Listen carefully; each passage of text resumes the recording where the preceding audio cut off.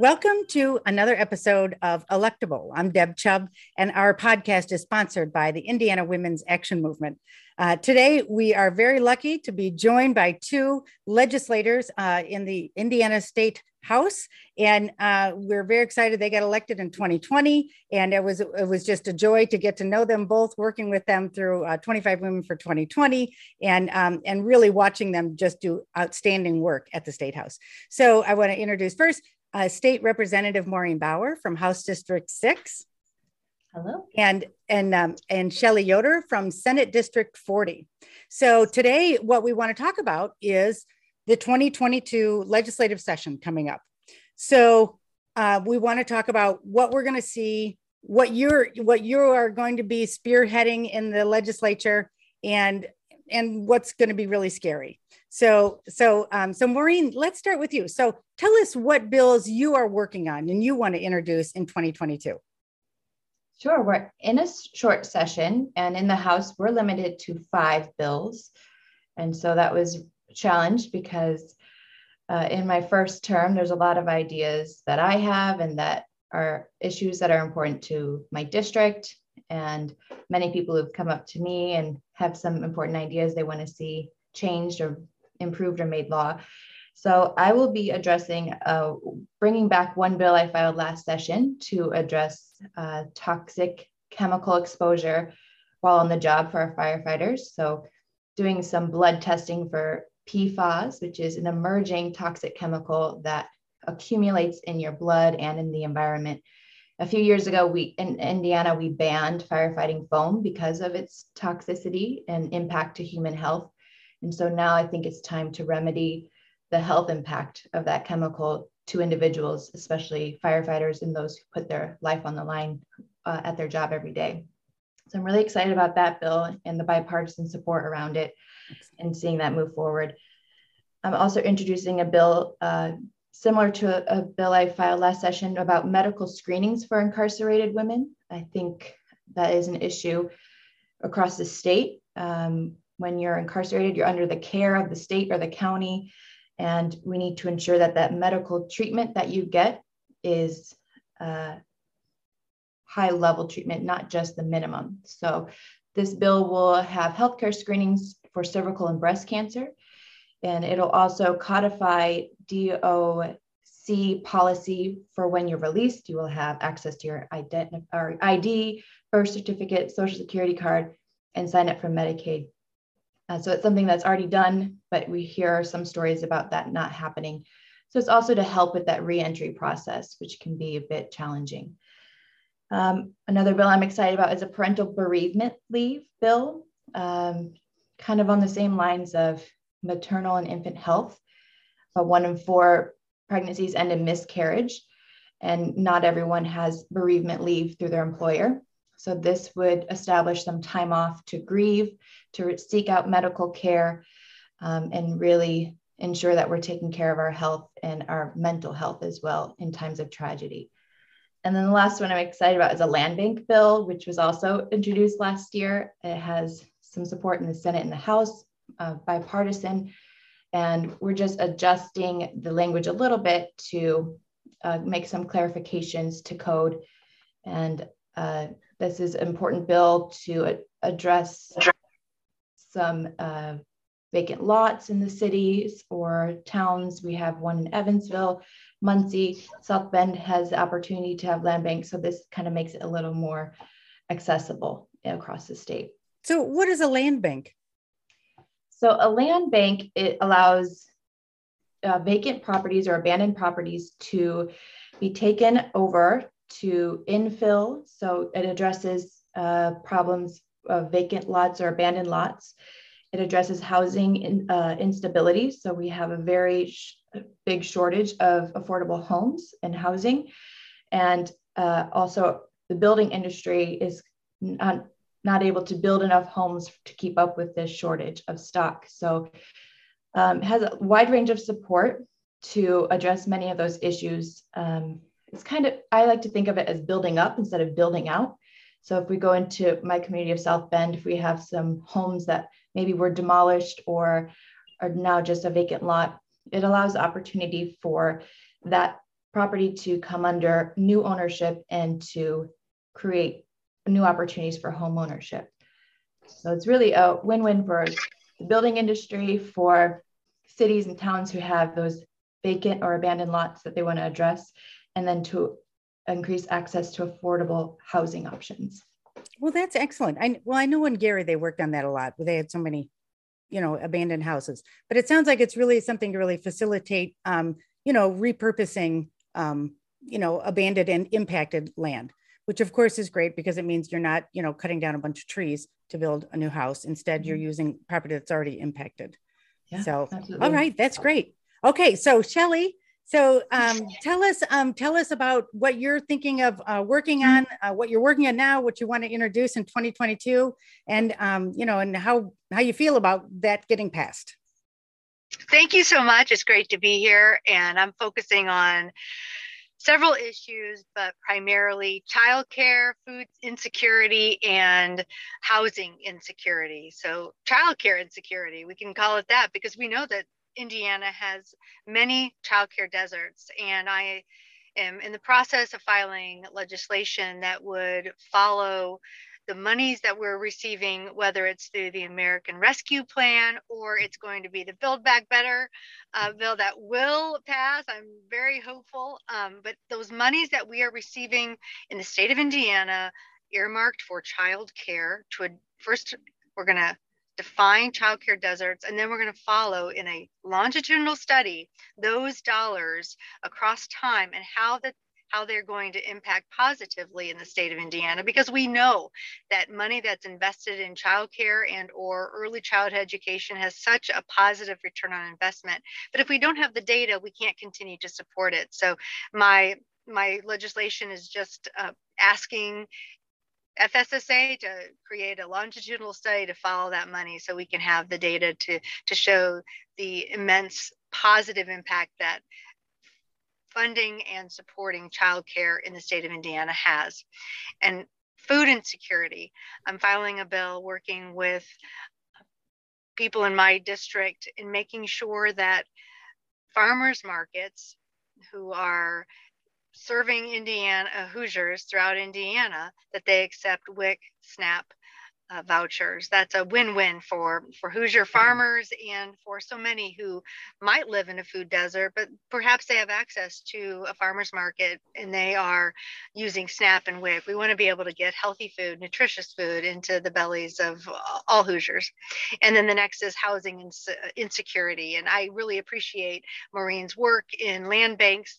The legislation that I'm working on is eviction expungement, as well as access to screening reports for tenants, and capping application fees for those who are using a housing voucher, that those fees to apply are capped, and if they are turned down, that money is returned to those applicants. We certainly don't want to have applying for a house or an apartment to be an impediment for so many of our Hoosiers who are using perhaps a housing voucher. And sometimes these fees are really difficult to manage. And then maybe there's just one unit that's available. And there are 20 people who are applying, and then those 19 are out that money. So we want to make sure we get those dollars back into the pockets of Hoosiers. And then I'm going to be refiling my net metering bill. We want to make sure that Hoosiers, we have a gig economy in so many different ways in Indiana, and we need to have net metering. This is not, it has become partisan, but it is a nonpartisan issue. We want to make sure that we are permitting and allowing net metering. It's such a positive win-win for the state of Indiana and for Hoosiers, and we want to provide ways to make that feasible. But with the ending of net metering coming to a close, we need to repeal that and make sure that net meter remains available, and we are making those investments in renewable energy throughout Indiana, and for Hoosiers to be a part of that solution. Also, community gardens, I will be filing a bill to make sure that community solar gardens, that community solar is an option for people if they don't live in a home that permits solar panels to be put in, but there could be investment in in Hoosiers being able to be part of a community solar project and receive their energy in a renewable fashion using community solar gardens. And also, just looking at my little list here, I've been working with making sure that investments throughout for state employees, that we're being smart about those funds and weaning ourselves off of fossil fuels even in our investments. So that is another piece of legislation that I will be filing as well. So I'm excited about those are great. Session starting again and working with people like Maureen in the House, but making sure that we're improving the lives of Hoosiers from our northernmost border down to our southernmost, and east and west. That's great. Oh, it's so comforting to know that the both of you are out there doing the work that really means, something to so many people's lives. So, okay, now let's talk about bills that you think might be coming out or that you've seen proposed by Republicans, where you think there might be some ability to work together with Republicans. Anything, Maureen, bills that you think, this is going to be a totally bipartisan bill? Well, I think our land bank bill would be that way. I'm hopeful that it will be. Yes. Excellent. And the same with the PFAS blood testing. So we've had some conversations where we have full range of support. I would say, most of the bills that pass out of the House are bipartisan. So it's easier to think of those ones that seem a bit more extreme and gain more headlines. But as I sit on the Agriculture and Rural Development Committee, all those bills were unanimous support, establishing urban agriculture zones. And it's encouraging to serve on that committee for that reason. So I think I'm hopeful that, again, most will be that way. So I'm not sure if I can think of any other that I would say. So, well, what about a decriminalization of marijuana? Is that going to happen? I don't know. Shelley, is it going to happen? I'm not sure. We're getting mixed messages from our governor. I know he did endorse Representative Arrington's bill to create a pathway forward, what legalization would look like in Indiana, which I think is smart. It's great. We're having the conversation. We can't just avoid it and say, no, not here. Even if our governor says he won't legalize cannabis with the federal restriction, having it still illegal, we can at least start the conversation, get those people in the same room and look at it from a realistic point of view. I thought he was fairly supportive of decriminalizing possession of, at least small amounts.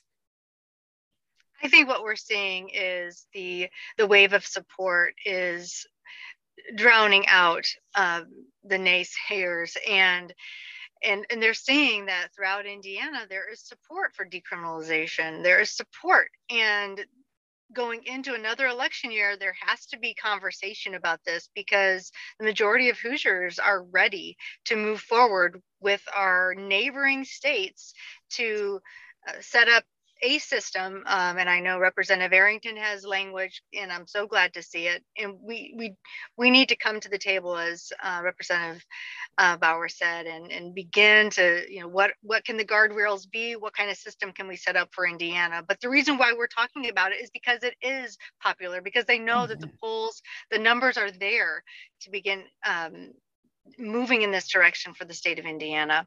But whether or not we will see any real progress, I guess we'll have to wait. And one of the challenges, Deb, really is we haven't seen any legislation that's been filed. So we don't know. It could be bipartisan. The only thing that we're privy to is what we're filing.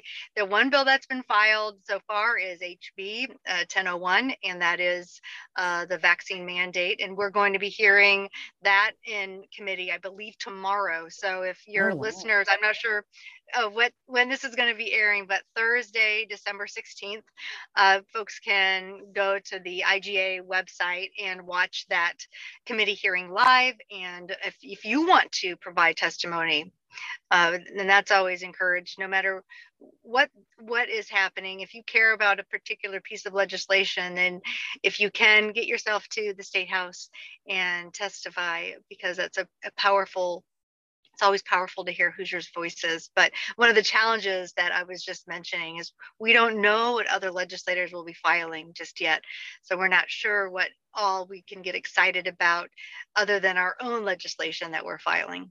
Geez, it seems like, and then once it starts, it goes so fast. It's just, you wish there were a little more transparency in all of this. So in the bill you're talking about, the mandate for vaccinations is really a mandate that does not allow businesses to require their employees to get a vaccination.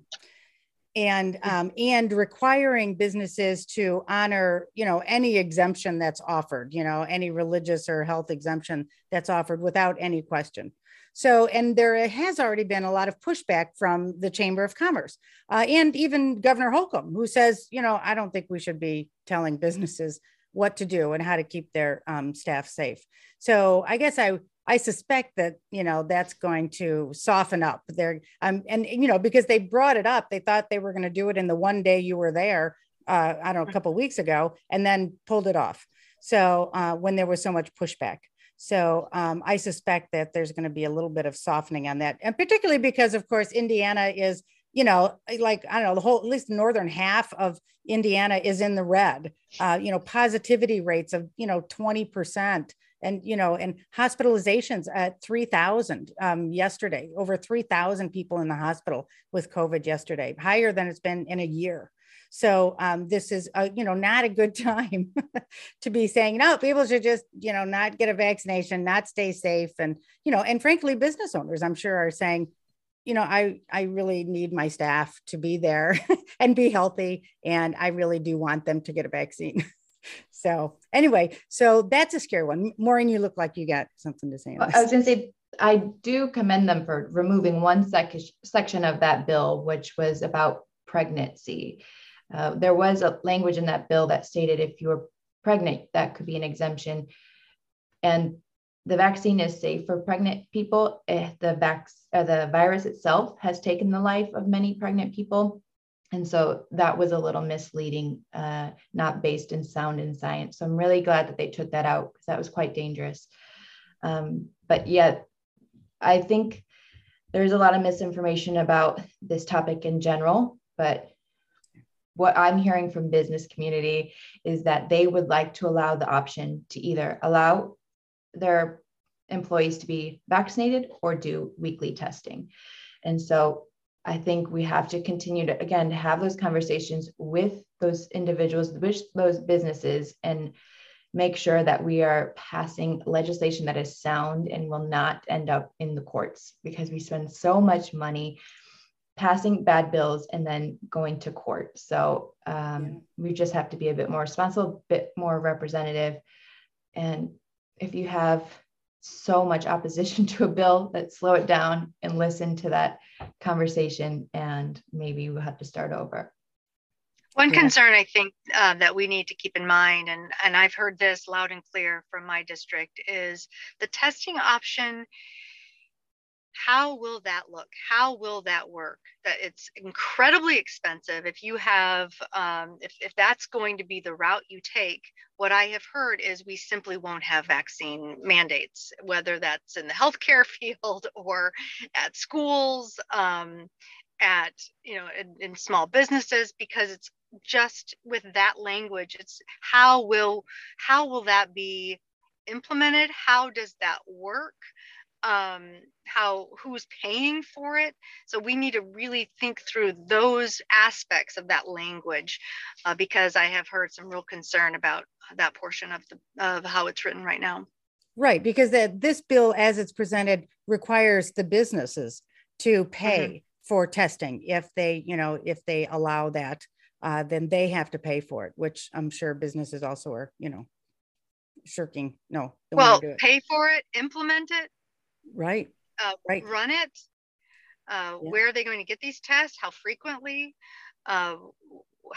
Yes, so many issues that we need to work through about that, if that's going to be included. So I am lucky because I work with people all over the state, and I have seen some of the surveys coming from in Republican districts coming to voters, and the questions that they're asking are, intended to, get a feel for how their constituents feel about issues that they want to pursue. And of course, one of them was the CRT, which was in the survey. Misinformation. It said, how do you feel about banning CRT, which is a curriculum that says that races should be treated differently because of past discrimination. And so that's coming out. And so I don't know if that's going to happen. And as we all know, many of these Republican bills don't come from Indiana. They come from ALEC, a national organization that writes conservative legislation that they send out to all states. And that's one of them. Banning CRT in the schools is one of them. And then there was another survey that went out regarding transgender students and their ability to participate in sports in school. And so I think those are the issues that, a lot of Republicans want to talk about. It feels like the level of extremism is really just getting worse and worse. And Republicans who are moderate, who are, sane, are being primaried by even more extreme Republicans. That's happening up here near me.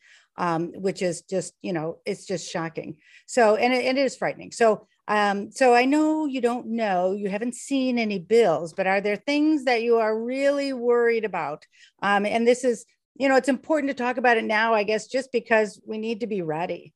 If there's, there was a promise by Senator Liz Brown from Fort Wayne to introduce a bill that mirrored SB 8 out of Texas, banning abortions after 6 weeks and creating this, vigilante system of enforcement. So what do you think is out there that we really need to make sure we are, getting ready for?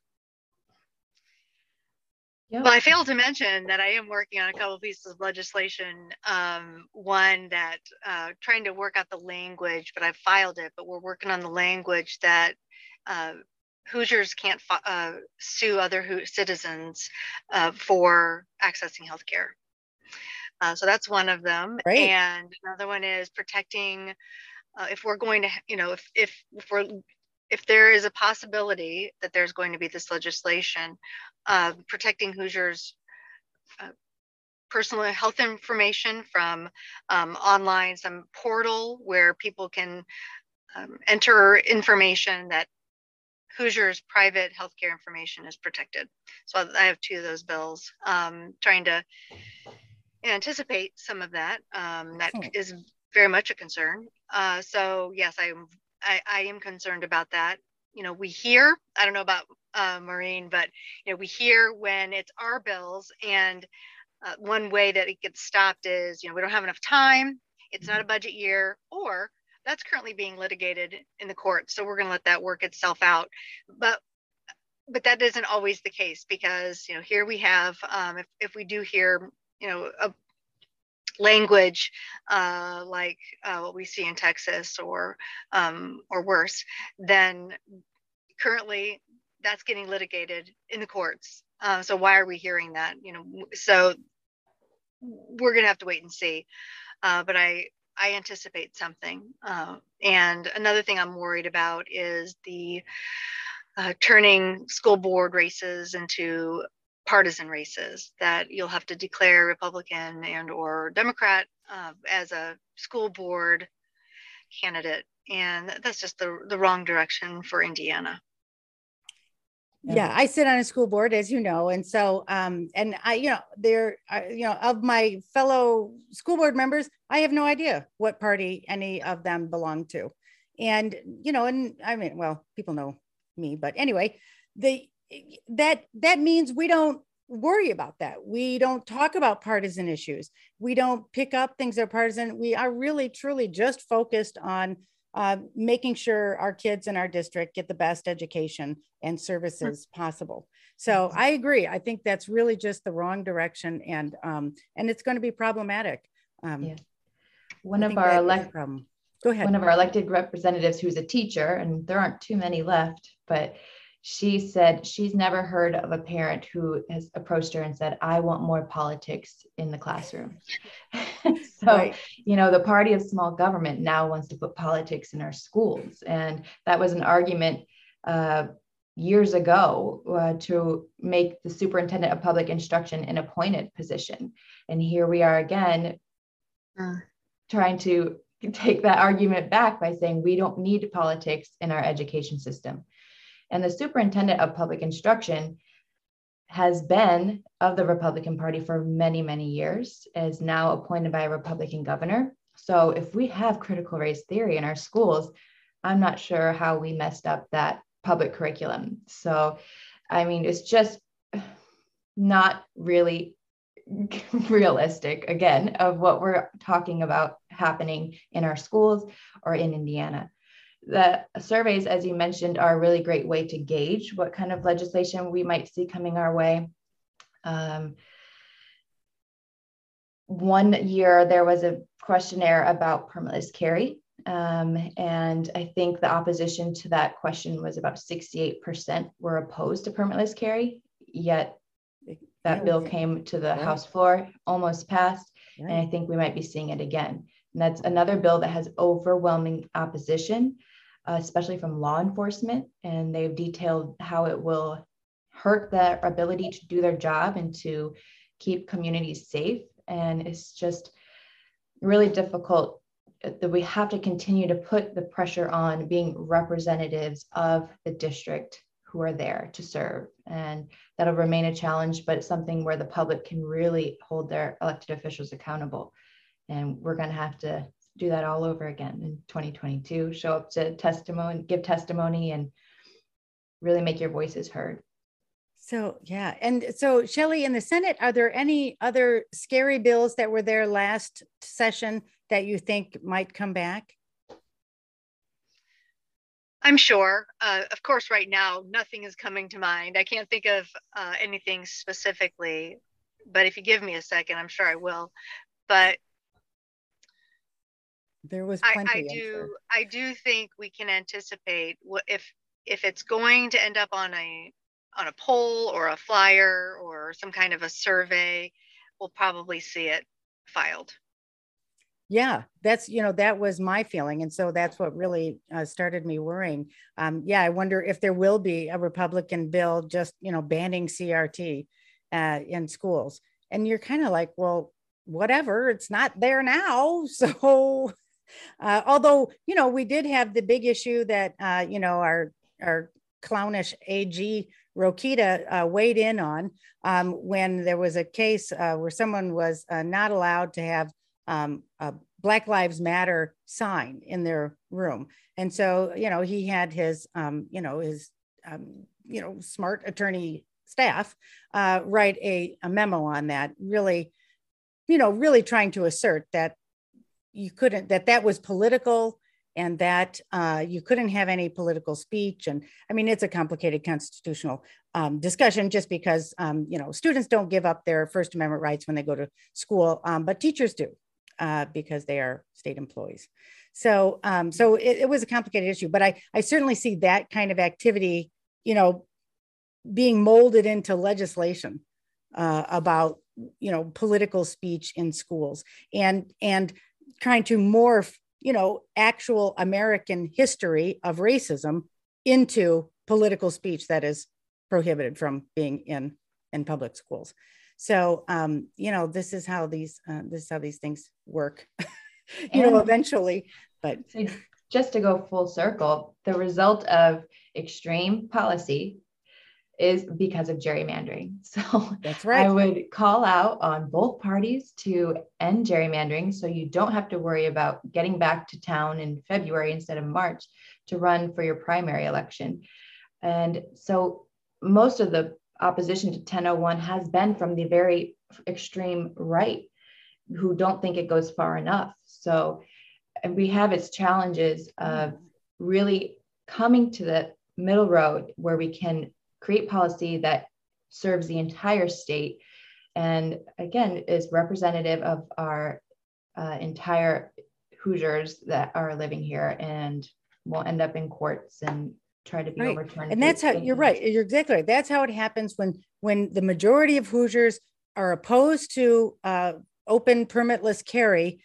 That doesn't matter because those legislators can pass those laws anyway and still get reelected. That's what makes them unaccountable, and that makes them, not in service to the people of Indiana.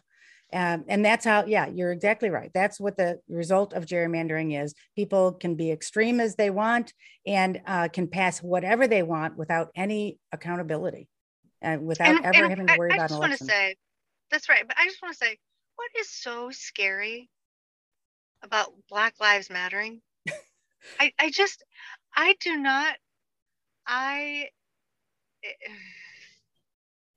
think I'm just going to anticipate that we'll hear this, and I don't understand what is so scary about Black Lives Mattering. Yeah. That is right. That's like that's like should be the like we should be advocating much more than that. And so what's so scary? Instead of fear, yeah. We have I'm excited actually for the conversation. I think that phrases like CRT are out there to scare people, and it's an opportunity to educate people. So I ask all listeners to consider coming if those bills are going to be heard. We need you in that committee hearing. We need your testimony. We need your voices. So we'll stay in touch, Deb, and let you know when those hearings are scheduled.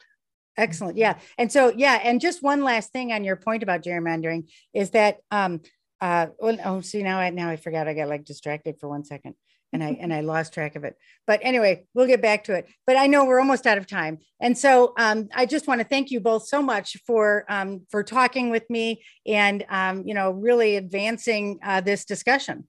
This is so important that people know what's coming. Oh, now I remembered. So this is at my age, at random moments, you remember. So it was the fact that I worry about laws being introduced and passed that are going to affect our elections.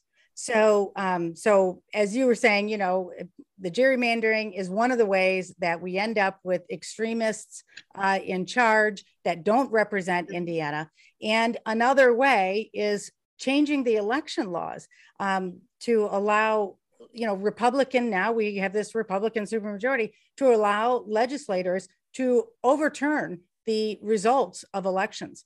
And we almost saw it last time. There was a bill that said that legislators could usurp the powers, could throw people off of local election boards if they didn't like what they were doing.